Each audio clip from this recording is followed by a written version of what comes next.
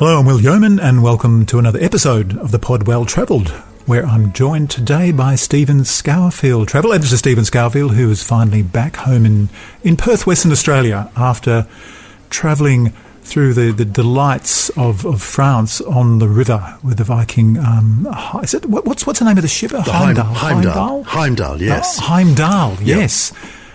I bet you were sad to leave. I was. The Rhone, that beautiful trip between, starting in Nice, but from Arles up through Avignon to Lyon is such a favourite. Yeah, I was sad to finish it up, and of course Europe in summer is beautiful, but then I've come back to a rather beautiful little patch here in winter in West Australia. You have, and we're going to talk about that in a moment with the wildflowers, but I wanted to say before we do that you did bring a little bit of your trip back with you in the form of a lovely interview with Jerome Sueur, who is the program director on the Viking Heimdall. So we're going to be hearing from him a little bit later. We're also going to be hearing from Tim Richards, who is a travel writer and who wrote a fabulous book published by Fremantle Press called Travelling South, Far North Queensland to Western Australia. So I caught up with him a few weeks ago while he was back in Western Australia. He came from here originally, but he hasn't been back for 25 years. We can't blame all of that on the pandemic, can we? No, we can't blame that. No, we can't.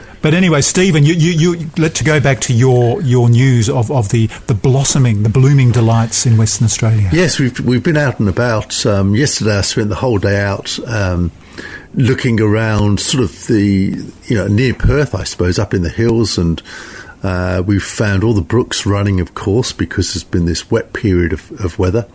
We were out on a sunny day. It was cool but sunny, and finding some really interesting plants, really interesting flowers coming out. This is all in preparation for our coach days, our nice day out, as we call it, where we take readers out with us on days on the coach. Now, have you got any seats left? Because these things tend to sell out rather quickly. Well, they do, and oddly enough, because there's always this sort of last-minute shuffling with people who can and can't make it. So we do have 3 seats on Monday, I think it is, and 1 seat on Wednesday. So we've just got a bit of a change. I'll give you a phone number for those in a moment. Please do. Because I haven't got it right in front of me, of course. I knew you'd ask. Well, while you're doing that, it's important to say that these things usually do sell out very quickly. And also, you're talking about next week, aren't you? Yes, we are. Next Wednesday. The whole point, and next Monday. Yeah, the whole point of the recce yesterday, I went out with Grady Brand and with our partners, of course, Virginia and Leslie, and we had a really good look around. So we drove the route, and we really made ourselves aware of what was going on. Some of the flowers are very, very interesting, and of course Grady, who's a great wildflower expert, is just the man to explain what they are and what they do. And what I did also yesterday was write, as we went, I wrote about 4,000 words yesterday. Put together lots of stories that we'll be telling before we arrive at certain spots and as we leave. So really filling in the whole day. We've got morning tea, afternoon tea arranged, and we've got lunch all included as well. So that's all ready for next week. I'm very excited because I think I say as much as anything from my perspective, we've got a lot of stories to tell too. Mogens Johansson is coming along, our great colleague who is on the show, of course, most weeks. And Mogens is going to be doing photography with phones with our guests as well. So there's 3 of us. Poor you, left holding the fort, but there's 3 of us doing... As usual, always left holding the baby. That's just not true. It's because we're all dispensable, but you're definitely not, William. Oh, yeah, thank you for that. Makes me feel a hell of a lot better. Yeah, good. So let me give you this phone number. The day is $165, which includes, everything you've heard about. Grady and Mogens and I will be there. There's morning tea, lunch, afternoon tea. We leave Crown at Crown at 8:30 in the morning, and we're back at 5. So it's a nice full day. We'll get off the coach 6 times, actually. So we've arranged all of that. The phone number to call is 6270-6060, because we've partnered with Pinnacle Tours, which is a great local company here in Western Australia. We love working with them. So 6270-6060, and that's for 3 seats on Monday available. Of course, you don't have to have all 3, and 1 on Wednesday. So if you've got a day free and you want to come and join us, that'll be a heap of fun. Oh, beautiful. Yeah, well, I wish I did have a day free so I could join you, but clearly that's not going to happen. Sorry, that was a bit mean. If anyone else has got a day free apart from you. Poor Will. Indeed. Well, I tell you what, let me try and escape this nightmare of missing out by your taking us to the rivers of France and on board the Viking Heimdall with Jerome Sueur, who is the program director.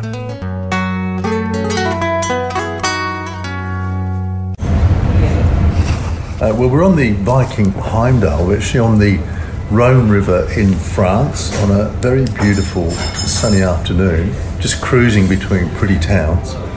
I'm with Jerome Sueur. Sueur, yes. I was close-ish. Very close. No, if you put a French accent to it, you'll be fine. Okay. Who's the program director on the ship? Now, perhaps you're the kind of embodiment of life on the ship, and not only on the ship but getting off the ship, which is so important to visit these towns that we're passing by. So perhaps you could just tell us a bit about how you keep the energy going on the ship, and then the sort of things people can do off the ship. Particularly, we're between Arles and Lyon on this wonderful part of southern France. Well, the energy. Well, when it comes to the energy, the one I have, it's what you see is what you get. But when I go home, I'm very quiet and all. But on board, I like that. But I do have the feeling that when everyone comes on board, everyone gets to know each other, become a family. You get to make new friends, and just by making new friends, people are just in a happy mood to start with. So to keep the energy on board, it's not just me, it's also the guests on board and the whole crew. I mean, you've got to understand that all the crew that work here can actually do that job back at home. Waiters, housekeeping, reception, front desk, all that. So the people are here, they're here because they want to be. Yeah. So that already elevates all the mood up, because people want to be here. It's not a chore to come to work, because we live and work on the same ship for long periods of time. So we do become a close-knit family. Which exactly, for 7 days in this case, meld together as one family in some cases. So that's how we keep the energy on board. It's the whole atmosphere that there is. And now things to do off the ship. I mean, we've got 29 different short excursions during this cruise. There's excursions for everyone. If you're a foodie, if you're a history buff, if you're a bit more active and sporty. So it's like I said at the beginning of the cruise to you, treat it more like a menu in a restaurant. Yeah. And just you're not going to order everything. You just pick and mix and make it your own, whatever it is that you want to do. But we do have, in every single port of call, there's included shore excursions, and the guests have a chance to actually go and do other things in optional shore excursions. I like this basic diet of this sort of morning walk with local guides. And then, as you say, you can go canoeing in Avignon, or you can go to the chocolate. We just went to the chocolate factory. Or you could go on a hike down through the vineyards. Yep. And tomorrow we've got a trek that's going to go from the ship to Fourvière in Lyon, and then walk back down, passing through the old towns. I mean, there's things for everyone. It's interesting though, isn't it? Because there's quite a lot of guests on board and a big crew on board, so you've got a lot of character, a lot of people, but it's quite difficult to have something for everyone, but you clearly do. We do. I mean, this cruise, we've got 167 guests on board. The ship has a capacity of 190, and we do have 52 crew members on board this cruise as well. So the ratio crew guest is pretty high. It's a crew member for every 3 guests, let's say. Okay, so the ratio is pretty high. And so we take care of our guests, and they'll be able to do all these different things, whatever the choice that they have. It's hard. How am I going to explain this? As I said, you can do one thing, you can do something else, you can even not do anything and just relax if that's what you want to do. So, do you mind just tell me a little about yourself? I mean, you have an interesting accent, which you explain to guests. I'm French. I was born in France from French parents, but by the age of 4, we decided to move to Tenerife in the Canary Islands. This is where I grew up. This is where I live now. I just moved back there last December, officially moving back there. So whilst I was there, speaking French at home, speaking Spanish because I was in Spain, and my parents put me in an English school from the age of 4. So at the age of 4, I was already using 3 languages on a daily basis. So I studied there. Then I went to boarding school in Madrid, in King's College in Madrid, for 3 years. And then I went to university in London, the University of Westminster. Then came back to Tenerife and started working in hospitality business. And a couple of years after that, I joined cruising, ocean liners, different cruise companies. And this is my 4th season with Viking. So yeah. And so are you a career program director? Is that? Well, no, because I studied tourism and hospitality management. Yeah. And my idea was to become a hotel manager or a hotel director when I was younger. And then I started traveling. I got an illness in a way, saying that I have to travel. It's become a passion of mine. So it's like a virus and it's contagious, I'm telling you. And so I started traveling, and the hospitality industry is a great job to have to travel. But then when you go into a cruise industry and you're actually in a different place every day, instead of doing a season somewhere and a season somewhere else, so in a different place every day, and you can change ships. So it's the great job that it's the job made me even travel even more.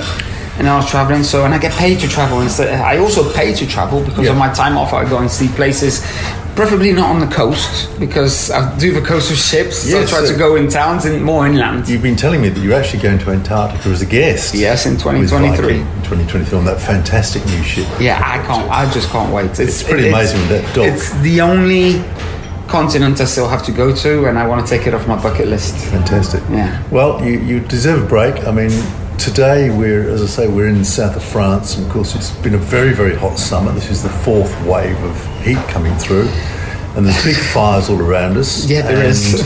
You've had to, the steam train that guests were supposed to go on was cancelled today, so I saw you rearrange the whole day for everyone very quickly. Well, as you mentioned, 167 guests. Yeah, it's not just me. I can't take the full credit. I've got a great team with me, and I can't take full credit. No, I understand that, but you and the team, have really responded so beautifully today and pulled together a fantastic day. No, it was fun. I mean, and we never get to take our guests with our Rona, which is where we went, the chocolate factory, and so it was a nice difference, and it's a nice difference also for us. I mean, I always say the quote I always go by is like, it's kind of fun to do the impossible.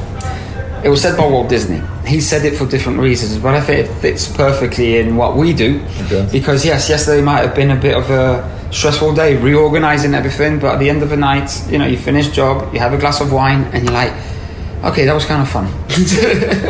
Great. So yeah. Thanks so much, Jerome, for talking to us, and thanks for putting into this fantastic week on the Viking Heimdall. Well, thank you. Now, Stephen, I noticed you were here, I can't remember who brought up the subject of his accent, because it is a bit odd, isn't it? Yeah, it's very interesting. Jerome actually lives in Spain. He's on holiday at the moment, so he was leaving the ship to go back to Spain. And he's got really quite mixed descent. He spent a lot of his childhood in Argentina. He has French parents, but he speaks, several languages. So, you get this really quite an interesting mix, but there's a lot of London in there.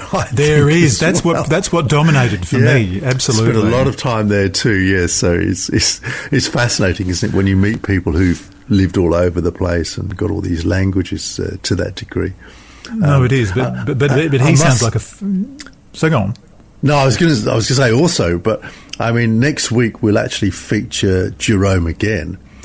Because he's got this great technique, which we did a little session on, how to get the French to speak English to you. And those of us who travel in France know that can be quite tricky. So Jerome's will explain, and it works. I saw it in action. It really works. How to get the French to speak English to you. It's fantastic. Oh, that sounds like it's not to be missed. So listeners, next week on the Pod Well Travelled, you might actually learn something, which would be pretty amazing. It certainly would. But look, just to leave the subject, you're back home. We've talked to you on the pod on previous occasions about your trip, but just now that you are back on dry land and just you've got an opportunity to reflect, what sort of trip was it? I mean, how was it for you? Yeah, it's so interesting. It was kind of a risky business for me because certainly during the last couple of years, I was asked to write. I wrote my kind of top 50. And that run on the river was my number one. And then the whole process, I took 39 readers, were travelling with me alongside me. Yes. So, and the whole process of mentioning to people, I guess Arles in particular, Avignon, Lyon, are such precious places to me. And because it's been talked about, I sort of really wondered whether I got there and think, this is a bit awkward because it's not quite as wonderful as I remembered. But it was. So I felt it was quite a risky business to go back, and to go back in company so that one's reactions to a place are obvious to the people with you. So it was quite an interesting exercise for me. I spend, so much time travelling and kind of processing, writing on my own. To be there with others and to hear their reaction too is quite a different, it's quite a different kettle of fish for me, particularly with so many people, with so many different, from so many different backgrounds and different experience. And, I think everyone, I didn't talk to anyone who was not, completely taken by Arles, and by Avignon and Lyon. They're such charming places. Of course. And there are little places in between, like Vienne, which is just a delight. I think it's such a, undermentioned place. But of course, we've got stories on all of this coming up in future as well. Well, that was going to be my next question. And of course, it's always tantalising when you talk about these things on the podcast because we can't see your fabulous photographs. So it's certainly something to look forward to as well. Yeah, lots of pictures. I had fun too. It's quite interesting because I've become so keen on phone photography and I'm enjoying that so much. I feel so liberated by it. But I took my two new Canon R7s. One's got the 18-150 lens on it, which is a very good travel lens, and one's got 100-400. But I worked them into the trip by really I'm going to take my cameras out for a walk now, and I'd go out for a couple of hours just to take pictures. It's like walking the dog or something. So I still find that the phone camera, I've got a 13 Pro, an iPhone 13 Pro, that for walking around and taking pictures and being very careful with it, using it like a camera is wonderful. But then I really enjoy the process. So that's kind of like watercolour painting, I suppose. I enjoy the colour of going out with an easel, which is the cameras, and setting up and doing oils, being more thoughtful, and that engages me with a place in a different way. Oh, that's quite a good analogy, and actually it reminds me that you've got a lovely little piece in this Saturday's travel section of the West Australian, which is all about taking photographs in the rain. Yes, well, we got to Lyon and it'd been so hot. I mean, every day had been hot, as I'm sure everyone's been hearing about Europe. Got to Lyon and then this morning it rained really hard for more than a morning, 2/3 of the day almost. So I've done a little piece just showing people how to take pictures in the rain, particularly when you're through windows and things. It's quite a moody little idea. So hopefully when you're sitting in a coach somewhere and it's raining, this is just terrible, I wanted to take some nice pictures, you'll have a technique for taking some very different style of pictures which capture the mood of the place in the rain. No, absolutely beautiful. Well, look, now for something completely different. I'm going to take you to a small cafe on Rockaby Road in Subiaco in Western Australia, where I met up with Tim Richards. So you're going to hear a little bit of traffic noise, but I didn't mind that because I quite like the sense of place, the ambience, if you like. It's not quite Vienne, yes, but, it's Subi, and for those of us locals who enjoy coffee in Subi, they'll get it. So let's hear from Tim Richards.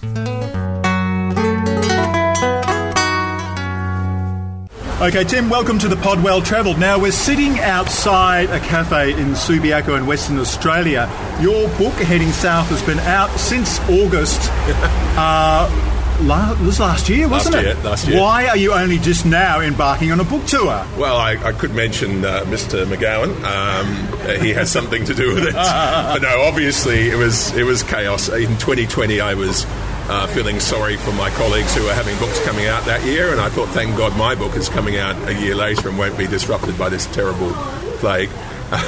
And of course, my book was supposed to come out August last year. We had yet another lockdown that started around then in Melbourne, and so I shoved the flights on till somewhat later in that year, thinking, well, I can probably still come over.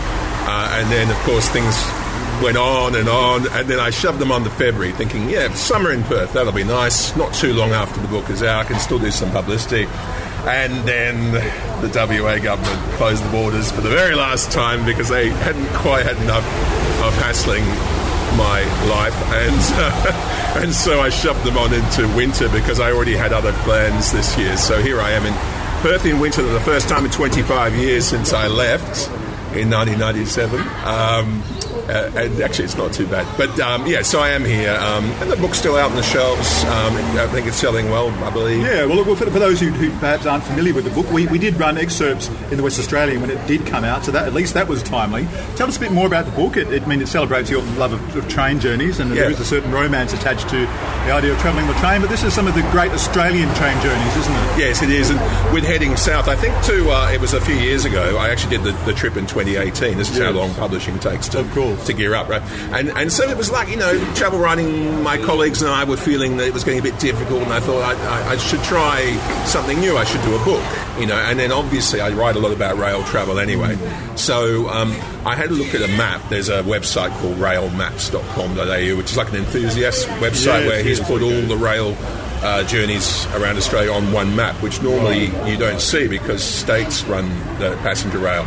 And I was looking at it thinking, I wonder what the longest journey is you could do with passenger rail without having to sort of catch buses or whatever. And it's not quite the longest journey, but I started right up in far north Queensland.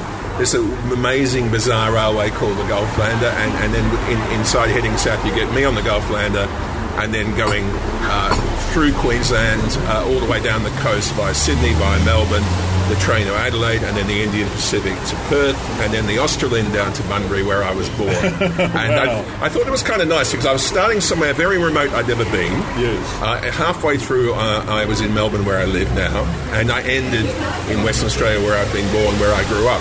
And so there was an interesting sort of going back in time vibe.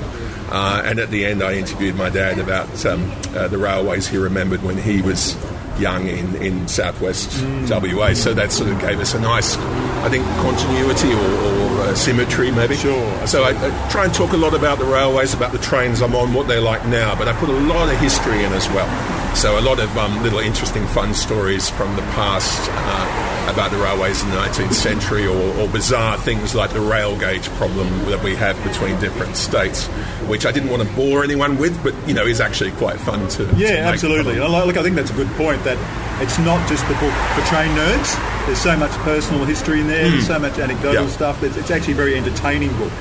And I mean, okay, so what we should mention, it's published by Fremantle Press right here in Western Australia too. Yes, indeed. Available in all good bookshops. Yes. And online. And a lot of signed copies out there. Every time I go past a bookshop, I pop in and offer to sign the copies. Oh, so fantastic. Try and get a rare unsigned one if you can. But that's one of Stephen Scourfield's jokes, a rare unsigned copy. Yeah, he's a prolific book signer. And I felt too, you mentioned about a personal note in the journeys. I didn't want it to just be dry, rail. Exactly. These are the specifications of this locomotive. I actually don't care about that stuff. Yes, it's the experience. Yes. And so I was trying very hard to talk to people as I went along. Because I was travelling by myself, that made it easier. Yes. And I try to put their dialogue into the book as if they're characters. They're real people. I've changed their first names if they didn't know I was writing a book. Of course. So I was often writing notes, and I'd be having this great conversation and say, look, do you mind if I just make notes of this conversation because I'm writing a book? And they'd go, fine. And then I'd keep their real first name and I'd just write notes. If they didn't know, I'd just change their first name. And I had a bit of fun with looking through baby name books from different years to try and get the appropriate name that would reflect their age. So I quite enjoyed doing that. There definitely is the people you meet along the way as well. It's not just the train journeys, if that makes sense. So let's talk more broadly now. Life as a travel writer. I'm not going to say post-COVID because it's not post-COVID, but it's post-restrictions in a lot of ways. You're more free to travel, but as you pointed out, we were chatting earlier before starting this recording, And you mentioned the fact that, people, I don't know, there's the expectation that it's like we're back to normal, but it's very far from it, and you've experienced that yourself. Very true. And look, I've just been in Canada, so this is my first, what I would say, big travel writing journey since COVID started. Yes. Obviously, last year I did a fair bit of domestic in between lockdowns, and I went to New Zealand, and I went to Fiji very briefly earlier this year. Yes. But this was a big trip. This was 4 weeks in Canada, quite a lot of rail travel, an amazing voyage on a supply vessel that heads out to remote fishing communities in the Gulf of St. Lawrence in Quebec. I love that. I got there by sleeper train too. So I'm trying nowadays too. I always was doing this, but I'm trying now, if I fly somewhere, because we have to fly to leave Australia, when we get to the other end, I try to do everything by surface. So just trying to keep those emissions down. So it was all rail and ship in Canada this time. And it was interesting because obviously it was fairly normal, but every time I had a long distance train trip, you had to show your international vaccine certificate. And people were fine with that, so that was good. But and you're wearing masks on public transport, still wearing masks on trains and that kind of thing. But otherwise it was fairly similar rules to here. So not impossible to travel, but there was one thing. Yes, okay. I'd forgotten about this. I think my mind has been trying to block it out. I arrived in Canada and I knew they weren't doing testing on arrival. You didn't have to get tested before you went, didn't have to get tested on arrival. I knew there was this thing that was mentioned on the website about random tests, but I thought, well, that won't happen. Yeah. And then I was passing through Vancouver Airport, I got handed a box.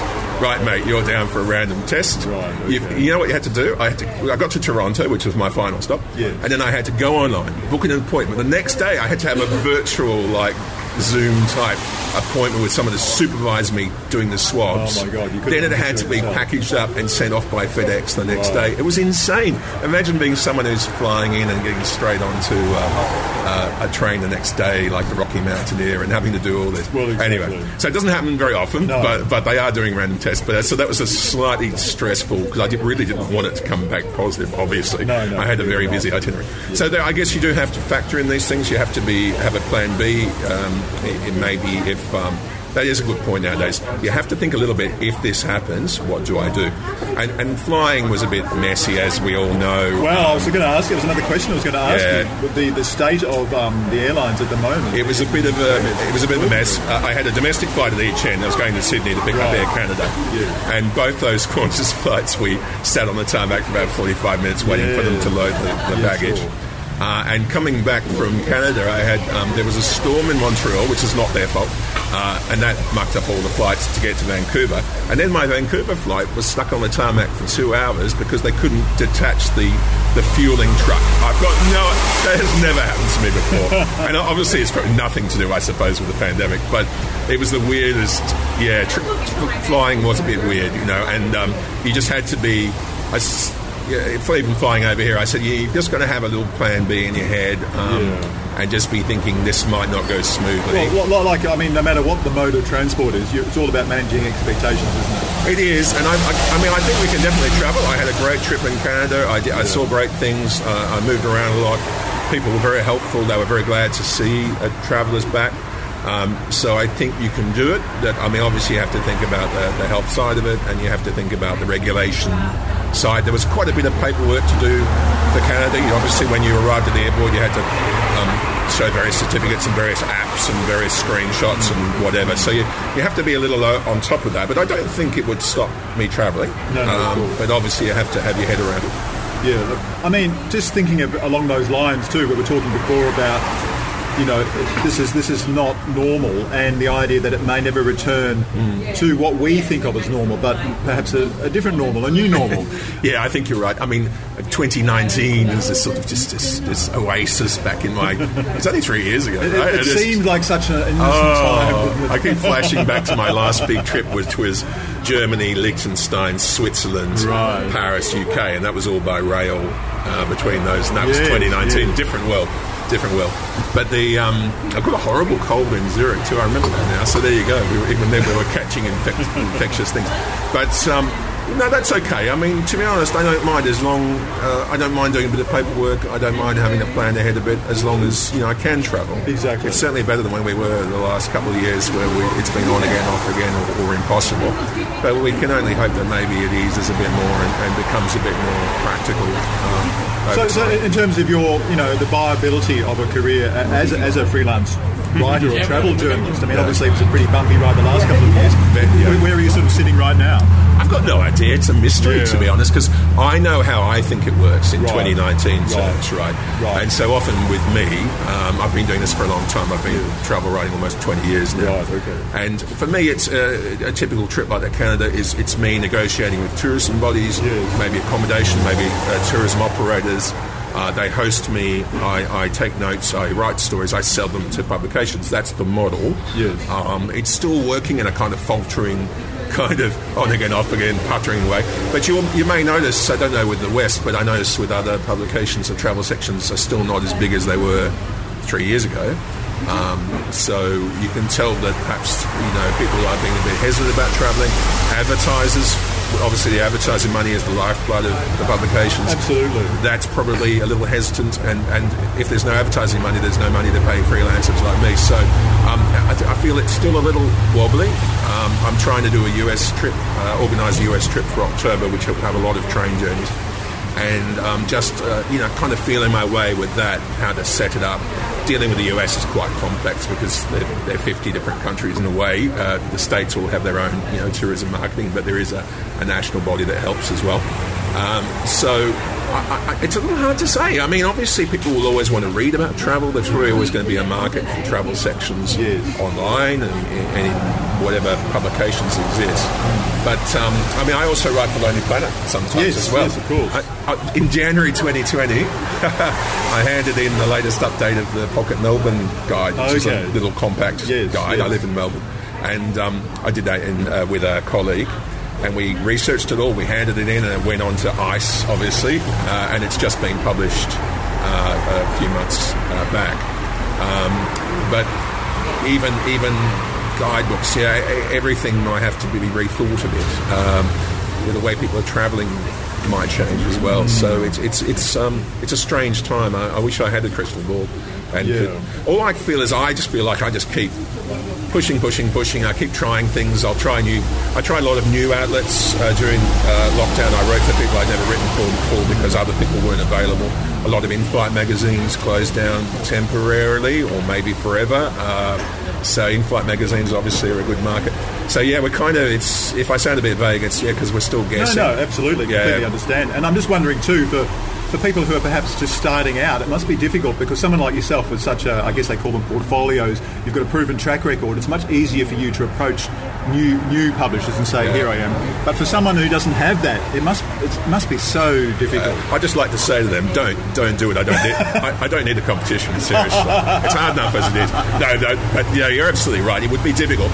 I suppose nowadays too, we're much more digital focused. I suppose there are a lot more digital outlets. I now write for some publications which are digital only. So in some ways that could be, if someone who's sort of new and young and kind of really geared up for that approach, maybe that would work for them. Sure.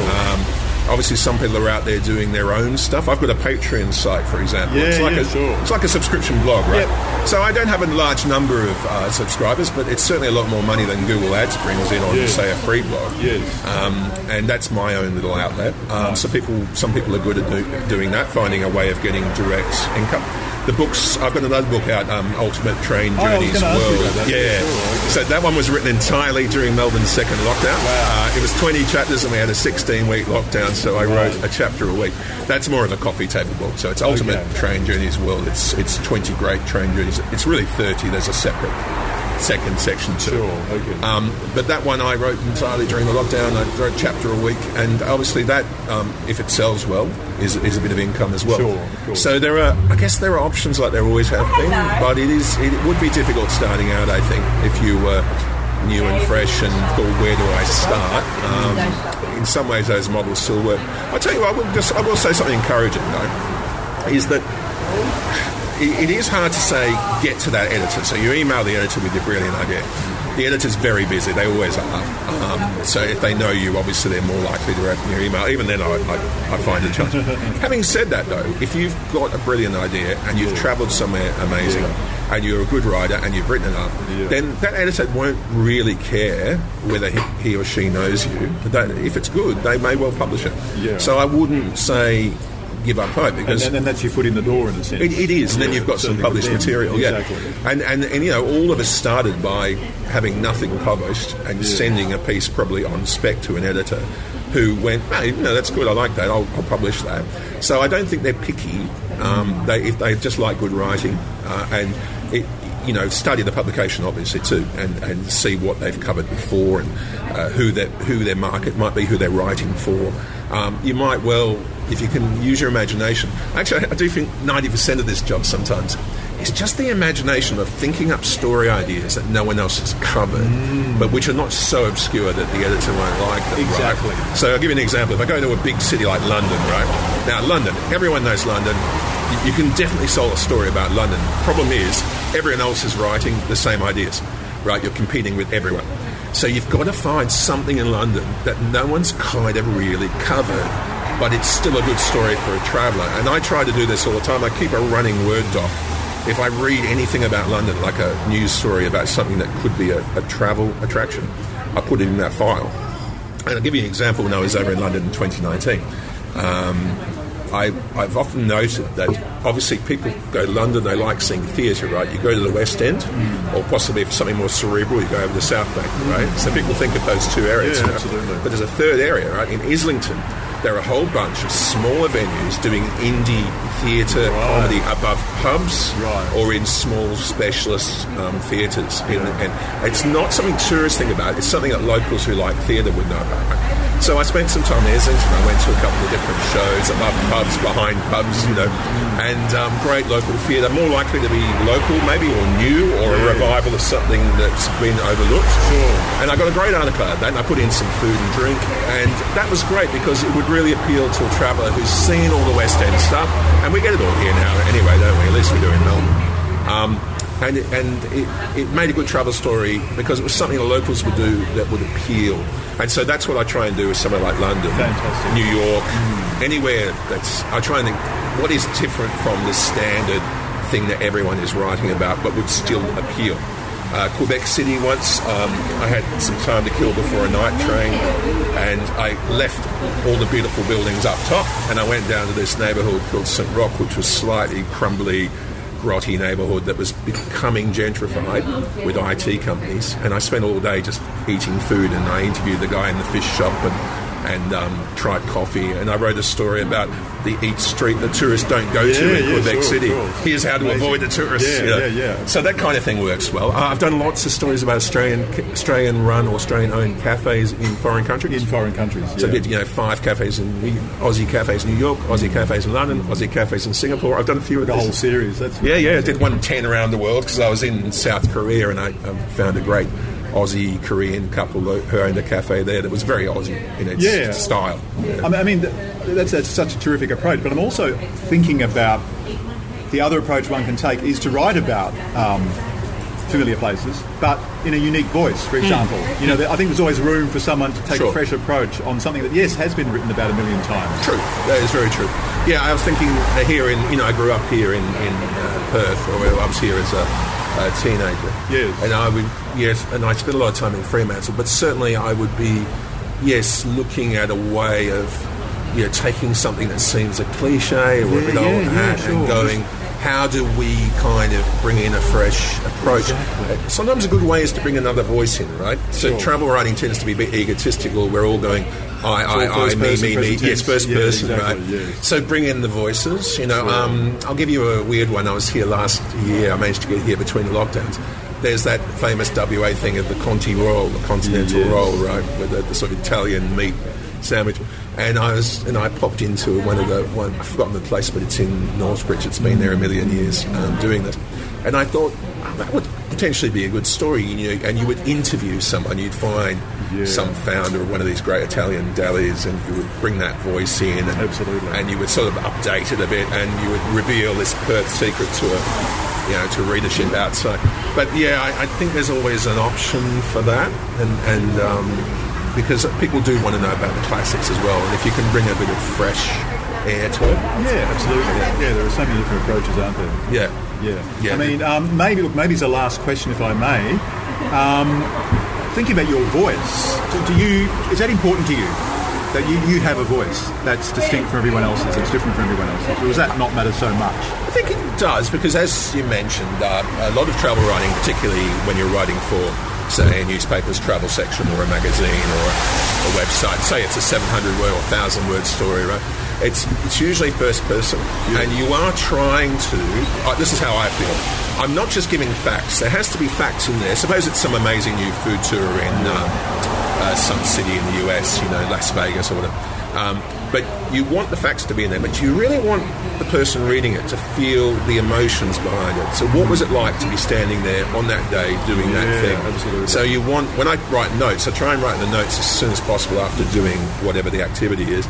And I'm putting down the emotions and the feelings and the weather and the tastes and the smells, because I might be asked to write a story about that 2 years later, and I can remember the facts, but I need those emotional truths. So I think having a voice, and for me, I tend to write a lot about, obviously about rail travel, but also urban stuff, culture, arts, food. That's kind of more my sort of area of expertise, I guess. Whereas I've got colleagues who are adventure travel experts, they're cruise travel experts. That's their thing, and you can tell when you're writing about something that you actually care about, because that voice and the emotion comes through. I can write about something like a national park, but you can tell I won't be as into it. It won't be quite my cup of tea, so it won't be as emotional and full of love and energy as something I really care about. I've done a lot of cultural things where I've really, really enjoyed it. Something that's connected with... I went up to where they filmed Twin Peaks, east of Seattle, a few years ago, just when they were filming that new series.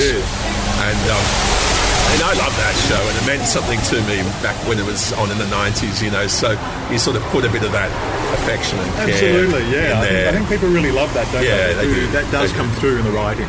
Yeah. And it makes it something personal. And it's easy with rail travel too, you enjoy the experience of just... I always say, just being... You're in that train and you're sliding through the landscape. You've got all the views, but you're not held up in the way that, say, road traffic often is. And there's just something very fluid and appealing about that. And so if you can bring that across when you're writing, the scenery, the people on board, the whole connection, then that's great, and hopefully it inspires people to go and have a go at themselves. Absolutely. Well, I feel like we've come full circle now. We're back to the rail, so we're back to trains.